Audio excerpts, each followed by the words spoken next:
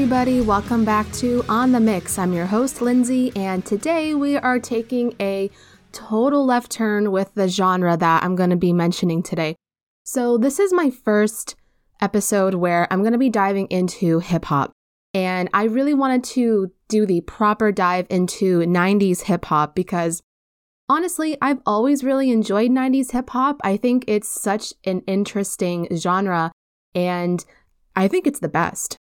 I really ended up enjoying them a lot. Now, I have to say, I've heard their tune Electric Relaxation before in the 90s. I mean, some of their tunes I have heard a really long time ago when I was a child, so it was almost like taking a time machine back to the 90s and reliving my memories as a child.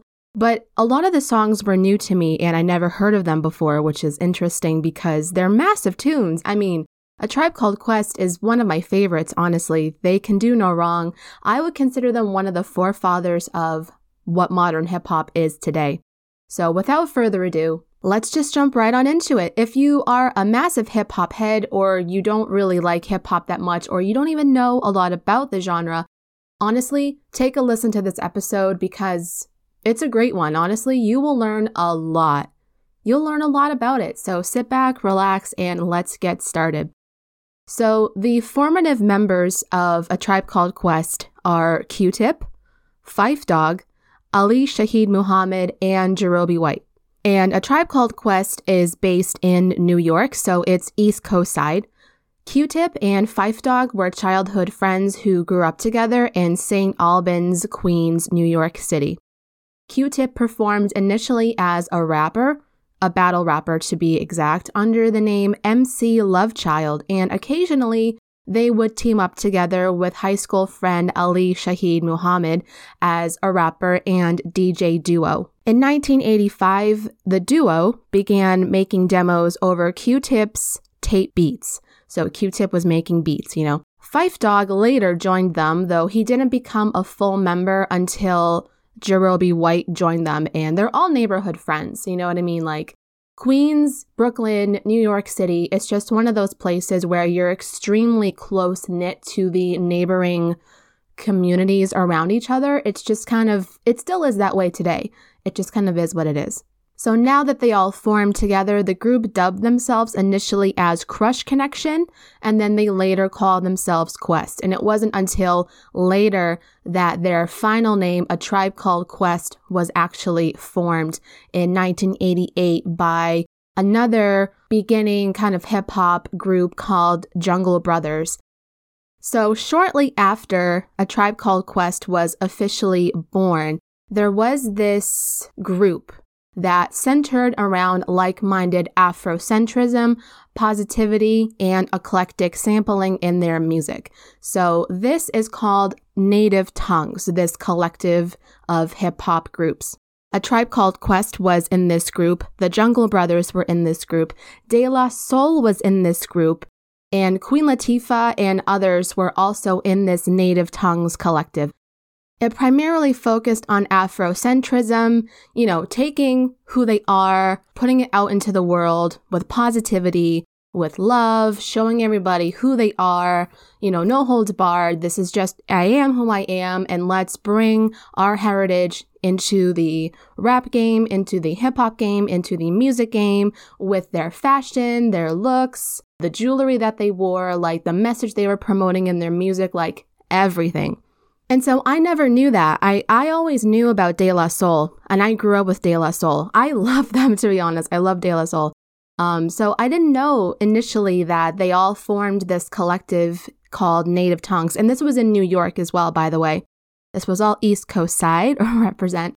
In 1989, Phife Dawg made his first recorded appearance on the song Buddy, which was the remix of De La Soul's single. So now that A Tribe Called Quest was officially formed, they hired Kool DJ Red Alert as their first manager, and in early 1989, the group signed a demo deal with Geffen Records and produced a 5-song demo. However, Geffen decided against offering the group a recording contract, so eventually the group was forced to look elsewhere, and this was where they formed with Jive Records. And at the time, Jive was an independent rap label, They were to become really big over the years, but at the time they were extremely independent. So for them, even though it wasn't a very lucrative deal to join with Jive Records at the time, it turned out to be an extremely smart move. So there you go. And then later that year, the group released their first 12-inch single called Description of a Fool. Their debut album is called People's Instinctive Travels and the Paths of Rhythm, and this was released on April the 10th, 1990. The music was an eclectic mix of jazz, funk, soul, and rock samples. The album was met with critical acclaim, so everyone was really enjoying this album a lot. At the time, NME actually stated that the album isn't rap, but it's near perfection.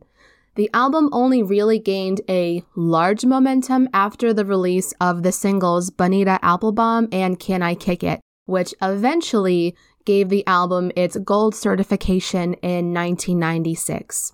Okay, so now their second album, The Low End Theory. I think this, along with Midnight Marauders, is one of their most popular albums, and I think it's one of their most critically acclaimed albums because the songs that are on this album is just perfection. Honestly, on all their albums, I have to say, it's just so good and so rich and just chock full of such great sampling, such great flow, bars, beats, you name it, it's all in here. But oof, The Low End Theory, oh my God, it is so good. And this was released on September the 24th, 1991. And actually, this day is considered one of the greatest album release days in modern music history. And why is that? Because not only did this album by A Tribe Called Quest release on this day, but Nirvana's Nevermind came out on this day, and Red Hot Chili Peppers' Blood, Sex, and Magic also released on this day. So September the 24th is a very special day in music history. Keep that one in the back of your mind.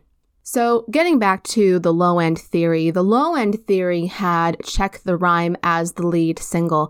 And the song largely established the lyrical interplay between Q-Tip and Phife Dawg. Now, Q-Tip has the more kind of laid back, relaxed, chill side of his rap game, and Phife Dawg is more forward and kind of in your face, and their wordplay, honestly, just individually, and then of course how they bounce off of each other, is so unique and so different, unlike anything that I have ever really heard or seen in the hip-hop rap genre, to be honest. I mean, I love that Q-Tip is really relaxed and laid back in how he presents himself. Like, he has a really cool vibe about him. And then Phife Dawg just comes in there with the punch, and he just blows everyone out of the water. Honestly, so good. Until this point, most of the group's songs had only featured vocals by Q-Tip initially, but Q-Tip really encouraged Phife Dawg to increase his participation, despite, at this point, his recent diabetes diagnosis. So at this point in time, Phife Dawg was considering taking a bit of a step back in participation, but Q-Tip really pushed him to come into his own and to be up front and center with the rest of the group. So musically, the album fused hip-hop with the laid-back atmosphere of jazz, particularly the genres known as bebop and hard bop, and combined with a minimalist approach to production that stripped down the sound of the vocals, the drums, and the bass. This just played a massive role in the unique sound of the album in particular. And the mixing engineer, Bob Power, we have to give it to him. We have to give it to him because this is something that I think people don't really think about when it comes to the sampling back then. When you sampled music at this point in time in the 90s, when you were sampling a piece of music, there was a lot of static noise that was coming from these old vinyl records, of course, when you were going to sample them. So what Bob Power had to do was he had to remove all of the surface noise and the static. Without him coming in there and really making this the best that it could be, I don't know. It would be a totally different thing, but that's just a little thing that maybe you guys don't think about. So during these recording sessions, Jarobi White left the group to pursue a career in the culinary arts, and he's actually still in that profession today. Clearly, he loves doing that, and so when he left to switch up his career, they hired Chris Lightly as their new group manager. Lyrically, A Tribe Called Quest focused on a range of social issues, while also criticizing the hip-hop industry on several different songs. So guests on this album included leaders of the New School, which featured acts like Charlie Brown and Busta Rhymes and others. Brand Nubian was another guest appearance on the album, and Ron Carter. And Ron Carter played double bass on the song Verses from the Abstract. Additional singles included Jazz We've Got and Scenario. Okay, Scenario, one of the best hip-hop songs that I've ever heard in my life. And I'm not just saying that, and I'm not exaggerating. That is the truth.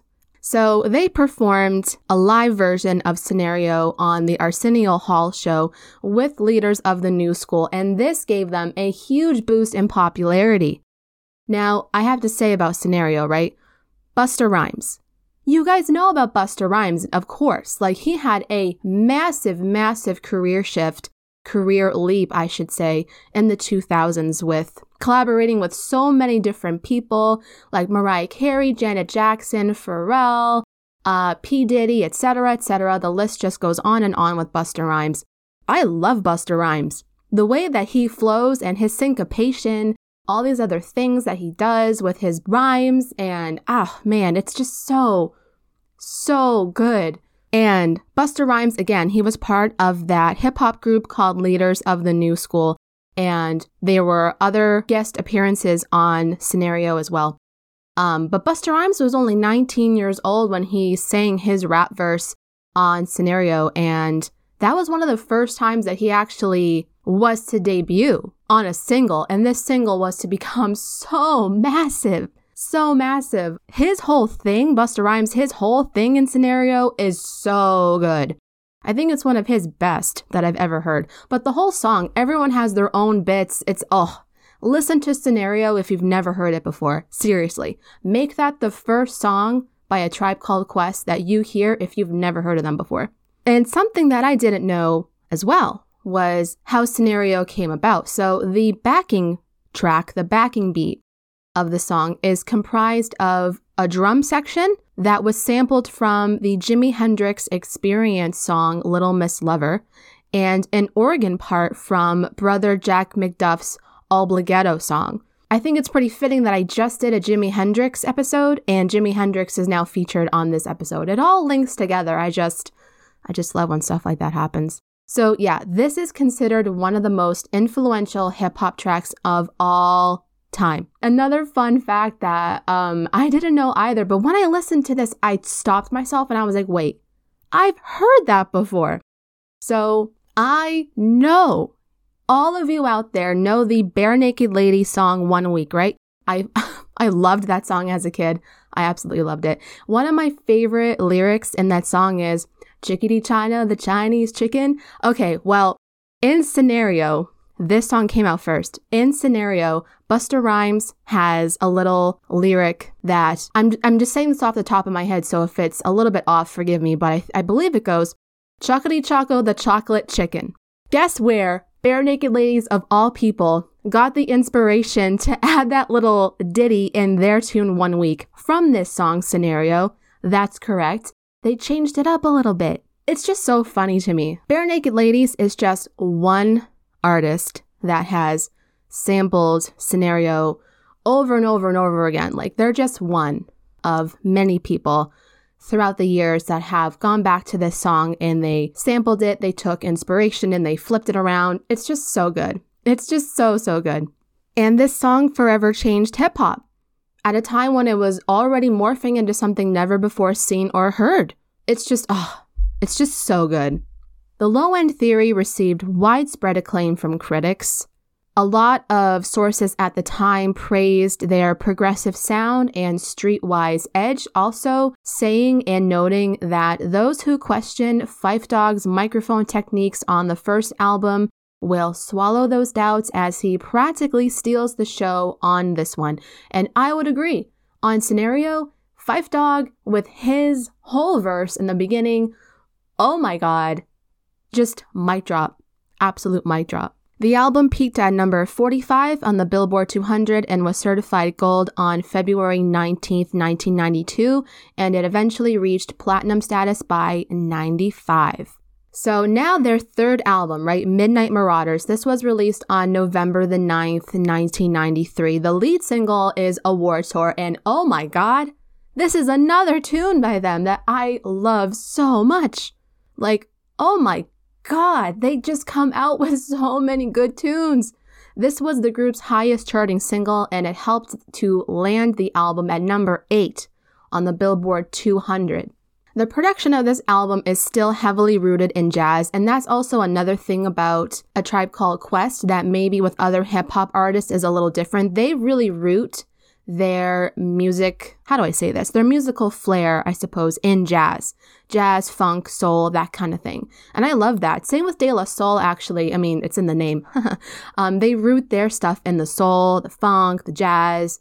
That's where that really comes from. And I'm a major fan of that whole sound. I love it. And what made this album slightly different was the album, I think on this one, Midnight Marauders, was a little bit more cohesive because they had an intro and an outro where they had the voice of a tour guide coming in and speaking. So it's kind of not really a concept album, but the whole package I think is maybe put out there a little bit more cohesively, I guess is what I could say about it. Midnight Marauders saw improved lyrical interplay again between Phife Dawg and Q-Tip, as seen on Electric Relaxation, one of the best tunes that they've ever done. It is so chill, so good, so amazing. I remember hearing this song as a child in the 90s. Oh my god, it's so good. The popularity of Electric Relaxation led to it becoming the opening theme song for a sitcom in the 90s called the Wayans Brothers, and I've never actually seen that show before. But if you know the Wayans Brothers, then you know what I'm talking about. And it was on from 95 to 96. The album received widespread acclaim again from critics. Entertainment Weekly called the album as fresh as their first. And Melody Maker stated, A Tribe Called Quest have expanded their vision with a lyrical gravitas as a musical lightness of touch that has eluded them across a whole album. I like that quote, actually. Midnight Marauders became A Tribe Called Quest's fastest-selling album. It was certified platinum on January 11th, 1995, only 14 months after its release. So, absolutely, I would say if you've never listened to them before, I would definitely give Midnight Marauders and The Low End Theory a listen first and really dive in deep. Really dive in deep. I'm telling you, you cannot be disappointed. It's like every album that they ever do is so good. You can't go wrong. So now at this point in time, their first 3 albums were kind of released one after the other. So they took a bit of an intermission for 2 years between 94 and 95. In 1994, Tupac actually performed his song Out on Bail, interrupting A Tribe Called Quest as they accepted an award for Group of the Year at the Source Awards. This was accidental. He didn't mean to interrupt them, but it's just funny because now the whole thing about the East Coast, West Coast rivalry in hip hop was becoming big. Like G-Funk, Snoop Dogg and Dr. Dre were becoming massive over on the West Coast. And then of course you got Biggie Smalls, you got A Tribe Called Quest, De La Soul, you have all the others on the East Coast coming together. So now it's coming into something different. And I have to say, though, A Tribe Called Quest heavily influenced all these other hip-hop legends that we know today. Dr. Dre's The Chronic would not have been released if it wasn't for A Tribe Called Quest. It's true, and I know everyone loves The Chronic. I know you do. So we have to give it up to A Tribe Called Quest, because what they were doing is really so unique and so different. So, that summer in 1994, the group performed on the Lollapalooza tour among the Smashing Pumpkins, Stereolab, The Verve, etc., etc. While on tour, keyboardist Amp Fiddler introduced Q-Tip to a young producer from Detroit named JD. At the suggestion of Q-Tip, JD later joined him and Ali, forming a production group known as the Ummah. And this is Arabic for the worldwide Muslim community. So at this point, Q-Tip and Ali Muhammad were converting to Muslim, and Phife Dawg wasn't really about that. This is kind of where a little bit of a bridge started to form between Phife Dawg and the rest of the group. He wasn't really all about it, so this is kind of why an intermission also took place, because there was a bit of a slight riff going on at this point. So the Ummah, this production unit that was formed between the three, JD, Q-Tip, and Ali, this is where each member produced songs individually and received a songwriting credit for their work. And so they produced A Tribe Called Quest's next 2 albums, like all on their own. During this same period, group members contributed to several notable projects outside of A Tribe Called Quest. Phife Dawg made an appearance on the song Introlude from Crazy Sexy Cool in 1994. And later that year, Q-Tip, he was going off. Q-Tip was really starting to get into producing a lot of music for a lot of up-and-coming rappers and hip-hop artists. And Nas is one of those people. Illmatic, that album by Nas, is one of the best hip-hop albums of all time. Listen to that one as well. Q-Tip produced the single One Love from that album specifically. Listen to it. Just listen to it. That's all I gotta say. Q-Tip also appeared on the song Get It Together by the Beastie Boys from their album Ill Communication as well. And in 1995, Ali co-produced actually, the single Brown Sugar from D'Angelo's debut album, Brown Sugar, and Q-Tip produced 3 songs for Mobb Deep while serving as a mixing engineer for their album The Infamous. The group also contributed Glamour and Glitz, the song, to the show The Soundtrack that year, before returning in 1996 with their next album, Beats, Rhymes, and Life. And this was released on July 30th, 1996, supported by the singles Once Again and Stressed Out. And again, this was recorded during the whole East Coast, West Coast hip-hop rivalry. So before, where they were talking about societal issues, they were talking about their roots, their Afrocentricism, they were talking about their own interpersonal things. Now, they were starting to kind of talk about the East Coast, West Coast rivalry going on. So now the lyrics were starting to take a shift. And specifically, tracks like Get a Hold, Keep It Moving, and Baby Phife's Return were referring to this hip-hop East Coast, West Coast rivalry. So the Ummah's production style was a minimalist R&B and jazz-infused sound, was a big departure from the group's previous albums, of course. So this was a whole different kind of ballgame. Lyrically, the album featured a less playful and more philosophical approach to the group. So Q-Tip brought on his cousin, and his cousin went by the name Consequence.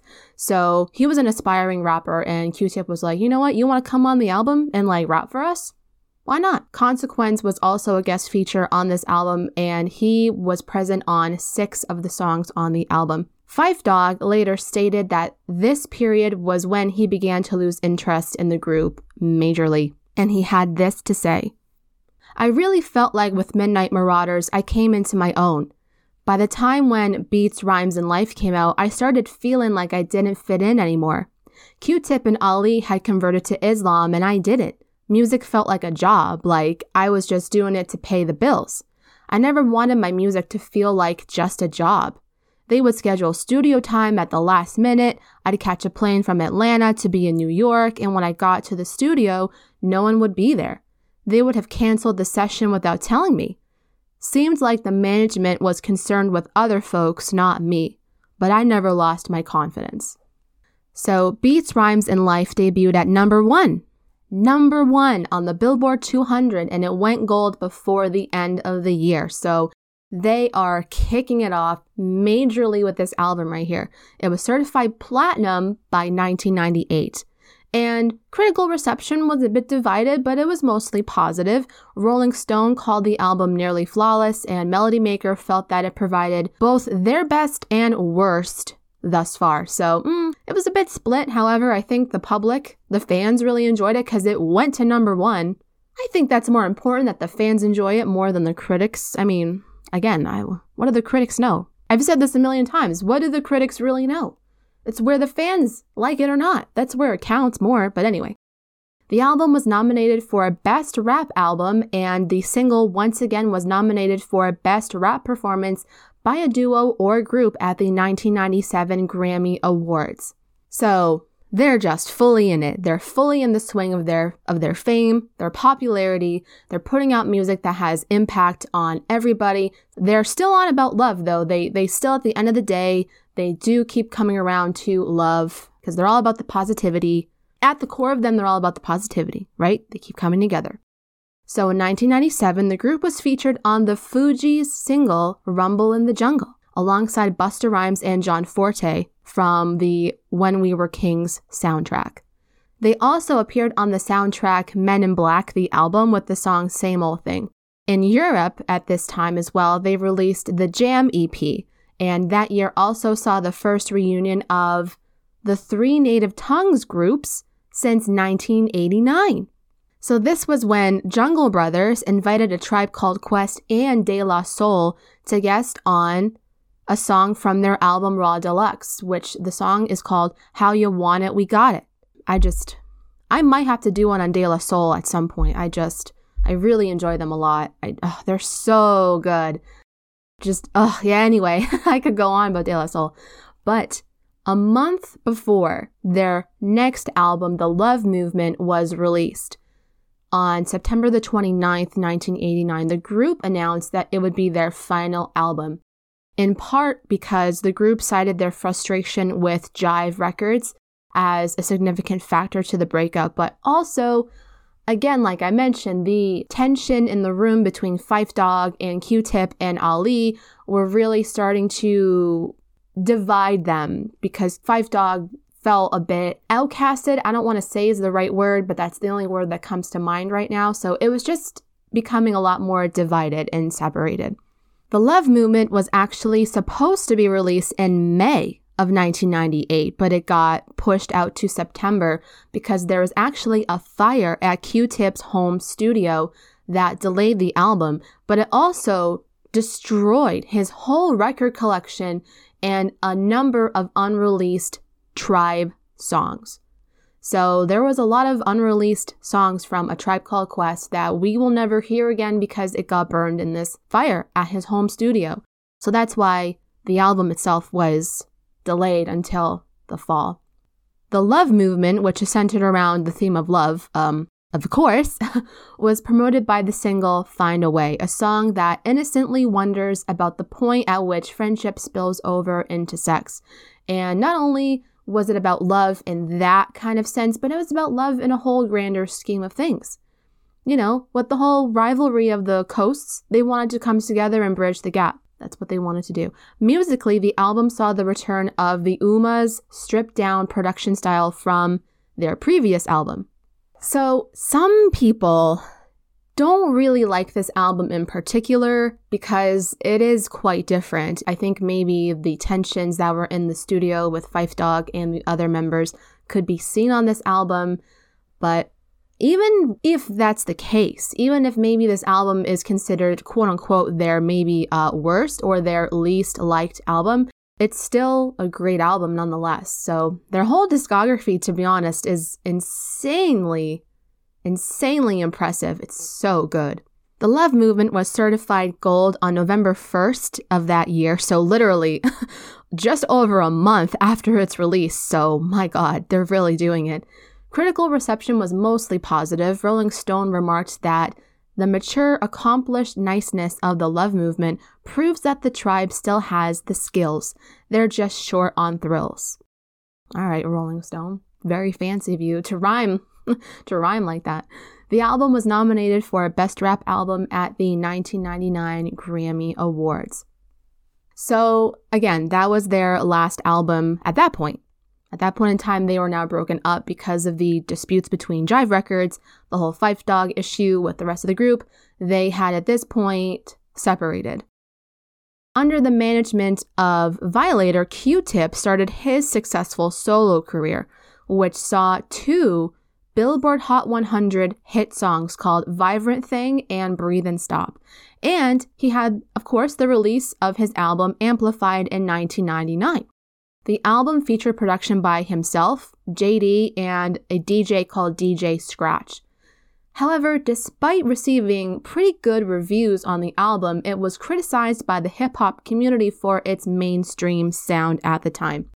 And of course, when you've got Q-Tip, a man, one of 4 initially in A Tribe Called Quest, who was noticed and they got really famous for their distinctive, unique, different approach to rap and hip-hop, I guess having him come into a more mainstream sound would have some backlash from not only the critics, but the fans too. So I could see that happening. Of course, I could see it.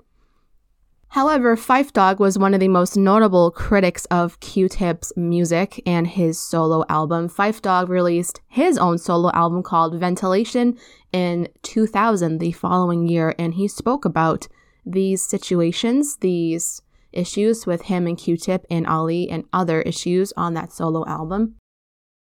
Ali formed a supergroup with Raphael Saadiq, who is from the group Tony, as well as joining Dawn Robinson, who was part of En Vogue or En Vogue. So these 3, they were a supergroup.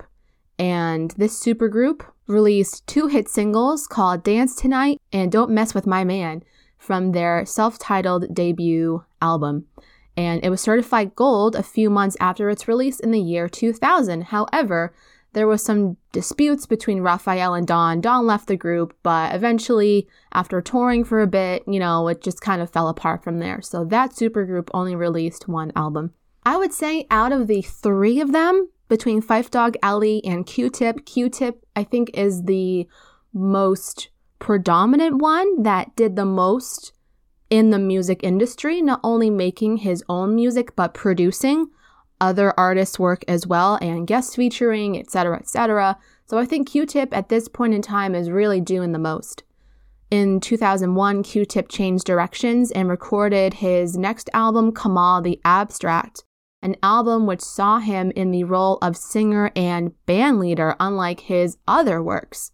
So this album was made around live music and abstract song concepts. However, at the time, the record company Arista Records refused to release the album, doubting that it had commercial potential. So Q-Tip left the label. However, he had to eventually shelve it until a later date because it couldn't really come out at that time. In 2002, Q-Tip recorded the song What Lies Beneath, in which he responded finally to Phife Dawg's comments about him. So now they're just having a back and forth here at this point in time. However, brothers are brothers, and in 2003, Q-Tip and Phife Dawg put aside their differences, and A Tribe Called Quest briefly reunited in the studio to record the song I See You Doing It. And it was intended to be the first single from an album called the Violator compilation. However, the album just wasn't released. So it was good that they were getting together, but this album was not released, unfortunately. So Q-Tip was like, okay, if I had to shelve my other album, Kamal the Abstract, I'll work on another album. And this album was called Open, and he was doing this in late 2003, and he planned to release it in 2004. It featured contributions from Andre 3000 from Outkast, Common, and D'Angelo. However, it just wasn't going to work again because his label, DreamWorks Records, got bought out by Universal Music Group. Of course it does, right? And eventually, again, like this other album that he did got shelved. On August the 27th, the same year in 2004, A Tribe Called Quest headlined, for the first time in a long time, at the Street Scene Music Festival in San Diego. And in the following year, 2005, the group received the Founders Award at the Billboard R&B Hip Hop Awards in Atlanta, Georgia. So there you go. They are just, even though they're still kind of not really together, they're still receiving all these amazing accolades, even in their post-breakup time. So now the year is 2006. The group reunited briefly as a touring band, in part mainly to help Phife Dawg with his medical expenses due to his diabetes, because again, it's very expensive. Insulin is so expensive. And all the other things he had to get to help his diabetes, I mean, poof. So they came together and they were like, okay, let's help our brother here. So they come together, and it was mainly again to help, give him a bit of money so that he could pay his medical bills, etc., etc. They co-headlined that year's Bumbershot Festival in Seattle and performed several sold-out concerts in the US, Canada, and Japan. So that I know definitely helped Phife Dawg out a lot. According to Phife Dawg at this time, Quest planned to release an album as they owed Jive one more in their 6-album contract. Speaking about the possibility of a new album at this particular time in 2006, Phife Dawg had this to say. Man, we was only 18, 19 when we first got started. When we broke up, we were still 28. Now we're 35, 36. It'd be real different being in the studio. It would be real interesting to see where Q-Tip is. It would all be on a much higher level, but we are all into such different stuff from way back then. We need at least a solid month to work on something. Trying to get all of us together for that much time, I don't see it happening. So they do eventually release another album, however. So even though he wasn't really sure if they could do it, they do end up doing it. In 2007, A Tribe Called Quest was honored at the VH1 Hip Hop Honors, and the group was named the headlining act for the 2008 Rock the Bells tour. So at this point, again, they're just kind of headlining, doing their own thing. They're touring. They're still recording this album that they're trying to come out with. Unfortunately, that same year as well, Phife Dawg had to receive a kidney transplant from his wife due to his diabetes. Man, that's just so unfortunate, just knowing what I know, knowing what we all know, probably. So unfortunate about Phife Dawg and his diabetes, honestly. Very, very sad that he had to go through all of that. Very unfortunate. In late 2008, Q-Tip released his long-awaited second album called The Renaissance. This is not his other ones, but this is his long-awaited second album that the public was waiting for, and it was called The Renaissance, and he released it on Universal Motown Records. Finally, the following year in 2009, after being shelved for 7 years, finally his other album, Kamal the Abstract, was released. So finally he found a record company that would promote the album for him. Good for him, because it was finally so long awaited. Sometime later, in 2013, the group performed at a handful of festivals throughout the summer. And in November of that year, 2 of the 4 New York shows for Kanye West's Yeezus tour featured A Tribe Called Quest as supporting acts. And these last shows were actually intended to be Quest's final live performances, as at this point in time, it looked like they were close to breaking up for a second time, but that time it would be final.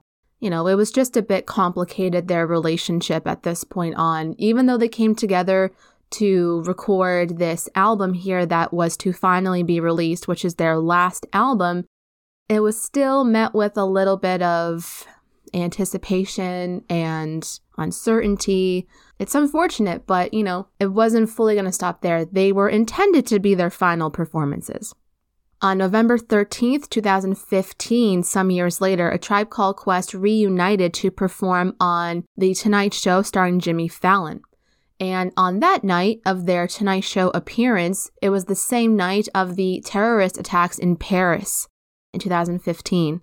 Who knows if that had a factor in why they put aside their differences to record this new album finally, or whether it was just at this point they thought it was time to put their differences aside. Who really knows? It could have been a mixture of a lot of different things, but they felt changed. They felt changed, like, okay, let's actually do this next album. Let's do it.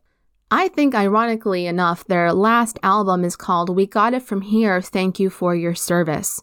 Interesting. I think that's a really interesting title, considering it's their last one. So they recorded this in secrecy, though. However, Ali was unable to attend these recording sessions because he was actually producing the Netflix Luke Cage soundtrack at the time. So that's interesting. If you like the Luke Cage show on Netflix, just know that Ali was producing the soundtrack for that. So here's where the sad news finally comes in. Phife Dawg died on March 22nd, 2016 due to his complications relating to diabetes. I mean, he is sorely missed. I mean, I'm telling you, his whole rap flow, how he comes across and how he presents himself in the rap hip-hop community, he was a force to be reckoned with. Very talented man, very creative as well. It's just, he'll be sorely missed. So the album was left incomplete when Phife Dawg died. However, the rest of the members continued to work on the album following Phife Dawg's death. They felt like they had enough material from Phife Dawg to continue the album and to finish it because, they wanted to put it out and put it out in his memory, in his honor. So that's what they did. And it was subsequently announced in October that it was going to have a release date of November 11th, 2016. And it became the group's second album to debut at number 1 on the Billboard 200 charts. A day after its release as well, the group appeared on Saturday Night Live and performed in front of a mural of Phife Dawg in his honor. So through death, I suppose, comes community, comes understanding, comes love, comes rebirth of this whole thing. It's very unfortunate that he had to pass away due to his complications with diabetes. It left, I think, a strong impression, however. The last album, I think that's a tour de force, to be honest. This album, however, is so different from their other ones because it features a whole plethora of strong guest appearances. Like, so strong. It features Andre 3000 from Outkast. It features Kendrick Lamar, Jack White of the White Stripes, Elton John, yes, Kanye West, Consequence, Q-Tip's cousin, Busta Rhymes, and more. So people from their past, they brought onto this new album. People that were inspired by A Tribe Called Quest, i.e. Outkast, i.e. Andre 3000, Kendrick Lamar, they came on to this album. Jack White came on to put a heavily influenced rock spin on this album, which is really different from any of their previous albums ever before. So it blends a lot of different genres like rock with hip hop and all these other things coming together. It's a really interesting listen. All their albums I would highly suggest listening to, but this one, it's so different. It's so good. Just listen to it for sure. We Got It From Here received widespread acclaim from critics and from fans alike. This album just really outdid itself here. Plans were revealed from Q-Tip that the group was to do a final world tour to not only promote the album, but to honor Phife Dawg one last time before permanently disbanding forever. That was going to be it for them. And it was also announced that a new Phife Dawg solo album called Forever, which was completed before his death, was to be released in the near future. And I just want to say, this has a release date coming up. It's going to be released on March the 22nd of this year, by the way. So mark your calendars for that album. So remember, March 22nd, remember that, because I'm telling you, it's going to be a massive album. And I probably will review the album on my blog as well. So keep a lookout for that too. On February 12th, 2017, A Tribe Called Quest performed at the 59th Annual Grammy Awards. And later in February of that month, the group won an award for the Best International Group at the Brit Awards. So that's really cool. And in May, on the 22nd, the album officially achieved gold certification. So from this point on, of course, they toured the album finally. They honored Phife Dawg. They had some final concerts. Their last official concert was on September the 9th, 2017 at Bestival in Dorset, England. That's kind of where we leave it with A Tribe Called Quest. They have officially disbanded Who knows what the future holds? I'm not really sure. But of course, you've got Q-Tip, who's probably, maybe, I don't know, he might put out music in the future. That could be something to look forward to. But you for sure have that Phife Dawg album Forever coming out in March. I'm telling you, listen to it. Mark your calendars. It's going to be one of the biggest albums, I think, of 2022. It has to be one of the biggest ones. I can see that. So definitely be on the up and up with that one. So I just kind of wanted to end this episode by just kind of reinstating the legacy that A Tribe Called Quest has left on the music industry, but of course, within their own respective genre, hip-hop and rap. Because I'm telling you, I consider them one of the forefathers of the genre. You know, not a lot of people were doing it like they were doing it, and how they were, you know, all their flows, they each brought something different to an album, to a song. Again, Q-Tip had his own style. Phife Dawg had his own style. Ali had his own style. You know, Jarobi White, when he was in the group, he had his own style too. It's unlike anything that I've ever heard before. It's so different. It's so good. That's kind of where my love for 90s hip hop really is in alignment with that kind of music. I mean, again, there's nothing wrong with modern hip hop and modern rap. It's just not really something I gravitate towards a lot. I really go to the earlier stuff in the 90s. And A Tribe Called Quest is one of those groups I just keep coming back to over and over again. I just wanted to put this out there again, just to speak upon their legacy because, you know, all of these publications have come out to say that without question, A Tribe Called Quest is the most intelligent, artistic rap group during the 90s. It's just perfect. I mean, again, they influenced so many other hip hop moguls like Dr. Dre, Pete Rock, Andre 3000 for Outkast, and all these other people. You know, Busta Rhymes got his big up-and-coming debut on Scenario, and Busta Rhymes, I love Busta Rhymes. He's one of my favorite rappers. He comes up too from them, and it's, I mean, you can't go wrong with A Tribe Called Quest. They are just so good. And what's so interesting about them is they successfully bridged the gap between jazz and hip-hop. And again, their sampling is so unique and so unlike anything that we've ever seen.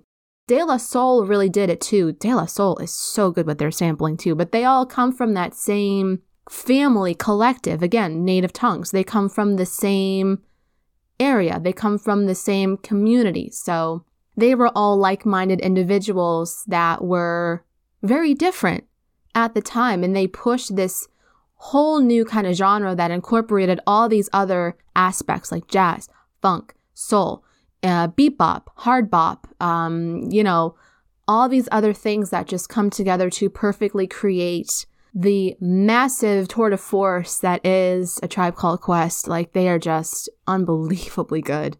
And they forever changed the sound of hip hop forever. Again, I want to iterate to you, Dr. Dre was highly influenced by A Tribe Called Quest after hearing the Low End Theory in particular, that he put out his debut album, The Chronic, because of them. Even though, again, he was West Coast and Quest was East Coast, still, it came together in such a way. And look at how many people Dr. Dre has inspired too, with Snoop Dogg and Tupac, all the other ones on the West Coast. It's just kind of a domino effect. It's really, really, really interesting. And they were so intelligent in how they sampled their music and how they put it together. I love them a lot. So I have to say, if you aren't a massive hip hop fan, or maybe you just haven't listened to a lot of hip hop, maybe it's not your particular cup of tea, or you want to get into hip hop and you just don't really know where to start, I would start with A Tribe Called Quest. I think they're the easiest to get into because they're so likable. They're so likable. Their music is so easy to digest. It's so funky and groovy and amazing. Again, The Low End Theory and Midnight Marauders, those are the two albums I would listen to first to really get a feel for who they are, and then listen to the rest of the albums in whatever order you want. But I would say the top two, The Low End Theory and Midnight Marauders, and particularly if you want to listen to certain songs from them, Scenario's the number one. Scenario, Electric Relaxation, A War Tour, and Check the Rhyme. Those 4 songs. I'll leave you with those 4 songs. If you've never heard of them, you want to dive in, you don't know where you want to go with it. Those are my personal recommendations, but go with it what you will. So yeah, that's kind of where I'm going to leave it with A Tribe Called Quest. Again, I just want to say one more time, March 22nd of this year, look out for Phife Dawg's posthumous album called Forever. I mean, people are waiting. They were waiting for this album. It's coming. It's coming.